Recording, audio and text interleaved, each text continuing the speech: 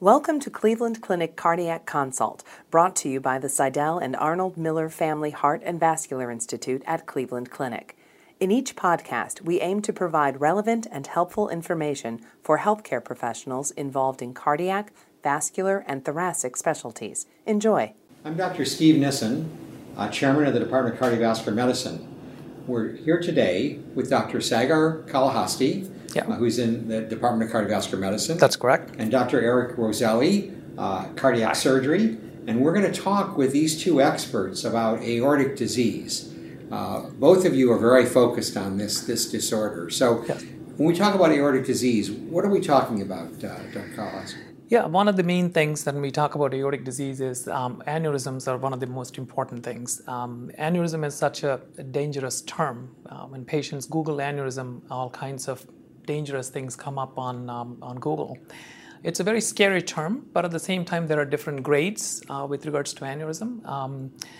And patients most often come here mainly because of worries about what could happen when they have an aneurysm. Yeah. And of course, many physicians are going to see these patients in their practices, and they've got to understand, when should these patients be referred, what testing should be done. So let me ask you both of you, a few questions about this. First of all, are there heritable forms of this disorder? Does this run in families? What do you know about the genetics and the heritability of this? Yeah. Can I handle this? Sure. Yeah. Because I'd like to actually go back and expound a little on the first question about what are we talking about when we talk about aortic disease. Yes. I think that we're gaining an appreciation that we're actually talking about a whole bunch of different diseases, a bunch of degenerative processes that come to a funnel at a similar kind of presentation, that is aneurysm or dissection. Yeah. And that's why a lot of times people will lump together dissection and aneurysm because they often happen in concert, although they are different processes. Yeah. If we step back and as we're starting to understand really what those fundamental processes are that are leading to it, some are certainly genetically triggered causes for this degenerative process. Some are probably something that's acquired from exposure from various things. For example, even some of the giant cell aortitis sort of etiologies we suspect may be even acquired from something in the community or some infectious disease exposure or something. Atherosclerosis, of course. And so all of those are a bunch of different diseases that come together to cause. Absolutely. Yeah, so going back to the second question about genetic diseases, one of the most common ones that we do here is Marfan syndrome. The cardinal feature of the disease is aortic aneurysm. And we have a specialized center that takes care of patients with Marfan syndrome as one of, but there are many other forms of genetic diseases such as Loeys-Dietz syndrome. Bicuspid aortic valve is another very common congenital heart disease, I would say, the most common adult congenital form of heart disease, which has a high association with aortic disease and aortic aneurysms. But not all of them are syndromic. Sure. So, a lot of people come to us and maybe even have been diagnosed with Marfan syndrome in the 90s, and we found out now they actually have what we now know is Loeys-Dietz syndrome. Yeah, so we've gotten smarter. We've gotten smarter. Currently we're screening for about 23 genetic abnormalities that we know of, some of which do have other syndromic-like features, and many of whom don't. So let me ask you, when these patients first present, do you always get genetic screening in these patients? I get the genetics counselor to see all my patients who are under the age of 60. And that gives us the benefit of trying to gather some data about a family tree and exposure, although, as you know, with doing that for other cardiovascular diseases, most of us don't know how anyone beyond one generation really died. Right. But it's still helpful. Yeah. And now insurance companies are more often actually allowing us to pay for that screening panel that we get, that 23 gene screening panel. So let me try to understand this a little bit better. Does the genetics drive how you manage these patients? Yeah, if you have a family history where they had dissection at a young age and, genetic mutations are found in those, we are more aggressive with their treatments, not just medical but surgical treatments, where we intervene on is much higher. So you operate earlier in some of these syndromes? If someone has a TGF-beta receptor abnormality, the guidelines tell us to operate on the aortic root when it's in the 4 to 4.5 centimeter range. And so, yeah, that's a very clear example of it. On the other hand, also this genetic information and familial information drives the way that we plan diagnostic follow-up or imaging of family members. So I think it very much guides our treatment more than it ever has. Hopefully, as we learn more, we'll be able to sort of tailor that even better. And we'll have sort of personalized medicine kind of approach. So let's talk about this. You know, somebody sees a patient, and typically, how are these patients come to medical attention? How are we finding these? That's a great question. With the number of imaging tests that we do these days and the screening evaluation we do perhaps for a lung nodule for lung cancer screening, or we do calcium scoring for cardiovascular disease screening, we are actually detecting more and more patients come to us. Asymptomatic aneurysms at smaller sizes, right above the threshold of what we would call as aneurysm. So that's probably the most common. Threshold? Where do you? Anything greater than 4 centimeters? Would you agree? I agree. More than 4 centimeters, I think, is ascending aorta or the aortic root. Do you adjust those thresholds for the patient's size? Yeah, that's a great question. It used to be adjusted for primarily body surface area, and one of the biggest caveats is body surface area incorporates patient's body weight, which can fluctuate. And sometimes, adjusting to body surface area may not be. Well, if weight goes up, your index goes down, and using that as a way to index means your risk goes down if you get fatter. That doesn't make any sense. Yeah. So we have good data from our group that demonstrates height is an important tool for indexing, and it's been validated even by the folks who were pushing the BSA.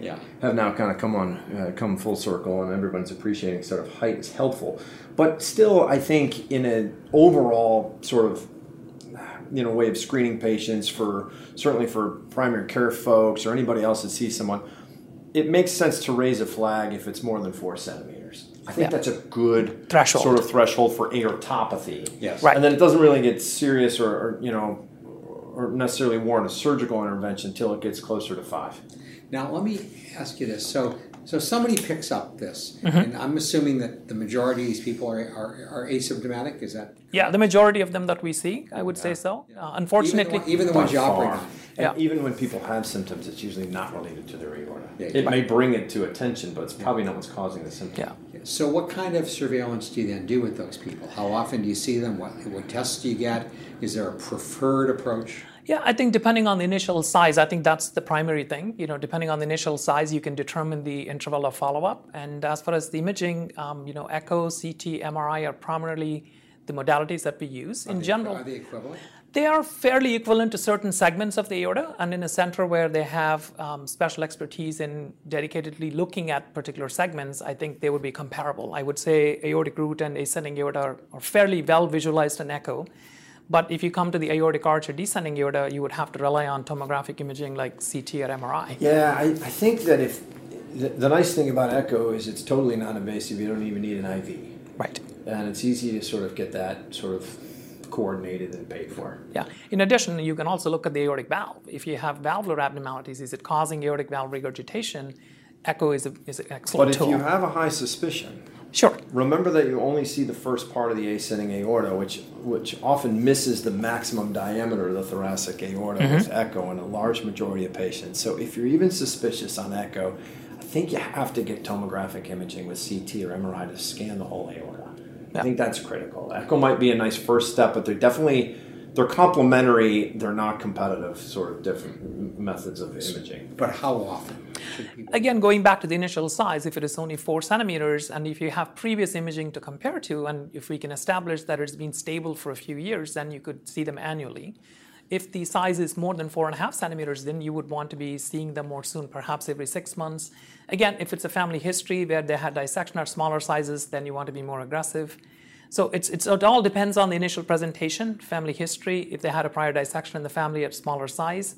So that's what determines the interval of follow-up. Now, typically, we kind of, I think, share the same ideas, right? Yeah. And many of us in the cardio-aortic sort of subspecialty in our group, typically what we do is like to, sometimes it's even just to put the patient's mind at ease a little bit. Yeah. Is we make sure we get 2 imaging studies that are comparable, that are within 6 months of each other.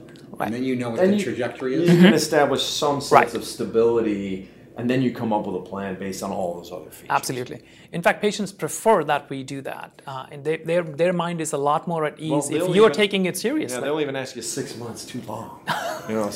They would want to be here every month. In a lot of diseases, surgery has come to be done earlier and earlier because as you've improved surgical technique and you've lowered morbidity and mortality, then it's done earlier. Is that true in aortic disease as well? Yeah, absolutely. The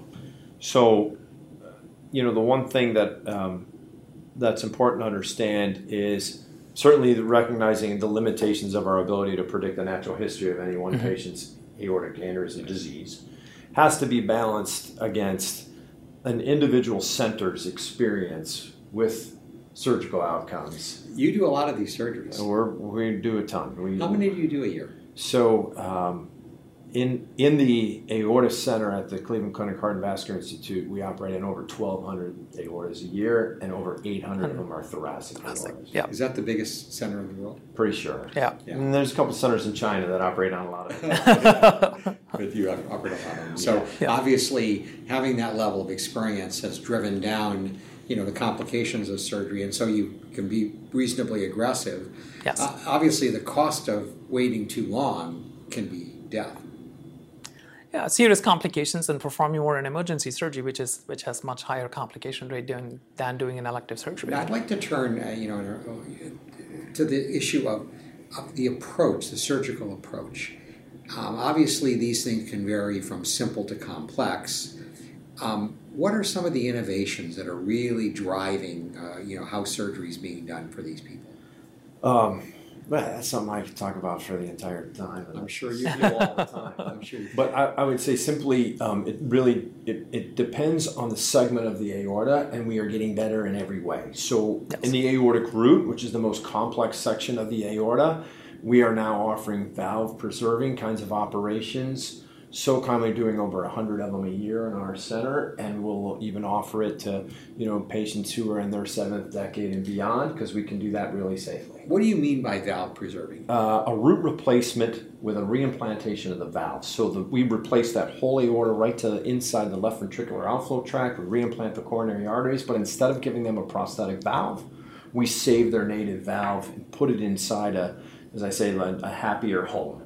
Yeah. So it's in a new graft. That's a complex operation that's not offered everywhere, but is very common here, and we now do it consistently with excellent expertise and predictability about our ability to save the valve, which changes the sort of planning of when to operate, because now we're not worried about giving them the issues that are associated with a prosthetic. Yeah. So that's a great innovation. That's not really minimally invasive. On the other hand, when we're talking about the downstream aorta, the descending aorta, we almost are predominantly treating those aortas with endovascular therapies. We're delivering devices percutaneously. We've got a whole bunch of devices that are actively in trial that have branches built into them for the aortic arch and the thoracoabdominal segment.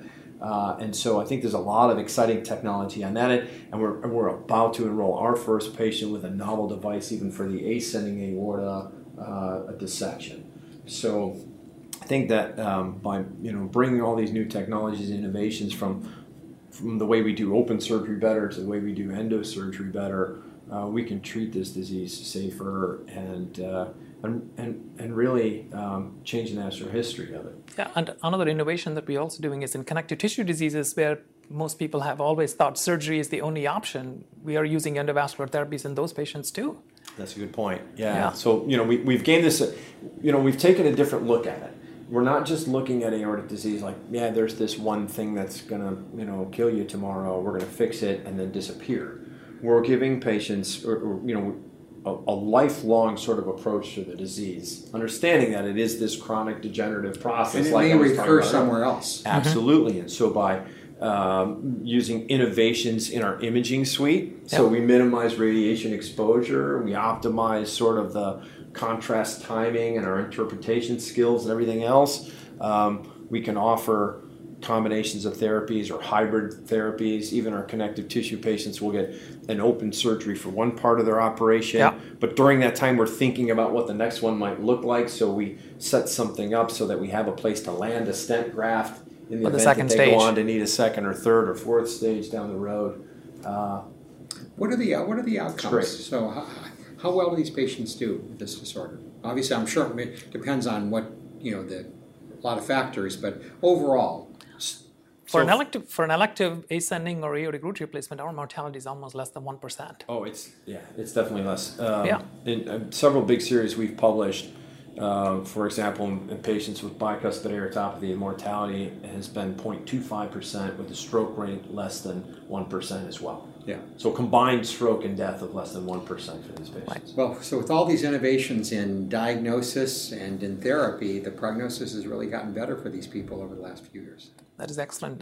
In Marfan syndrome patients, you could almost tell them that they have a normal life expectancy because we are recognizing the disease early on, we are treating them early on with excellent outcomes, and with continued long-term follow-up, their outcomes are excellent. Yeah, we're actually, again, with that broad eye to this disease, I'm very optimistic about where we've come. We're even doing research now that's focusing on lifestyle, and quality of life. Because we not only want to make them live longer, we want to make them live better. We're trying to understand specifically how much exercise can someone do when they have this diagnosis. We don't have hard objective answers, but we're working on ways to figure it out. Yeah. Well, thank you both for bringing us up to speed on this really important disease. Thank you so much. Thank you all for joining us. Thanks. Thank you for listening. We hope you enjoyed the podcast. We welcome your comments and feedback. Please contact us at heart@ccf.org. Like what you heard? Please subscribe and share the link on iTunes.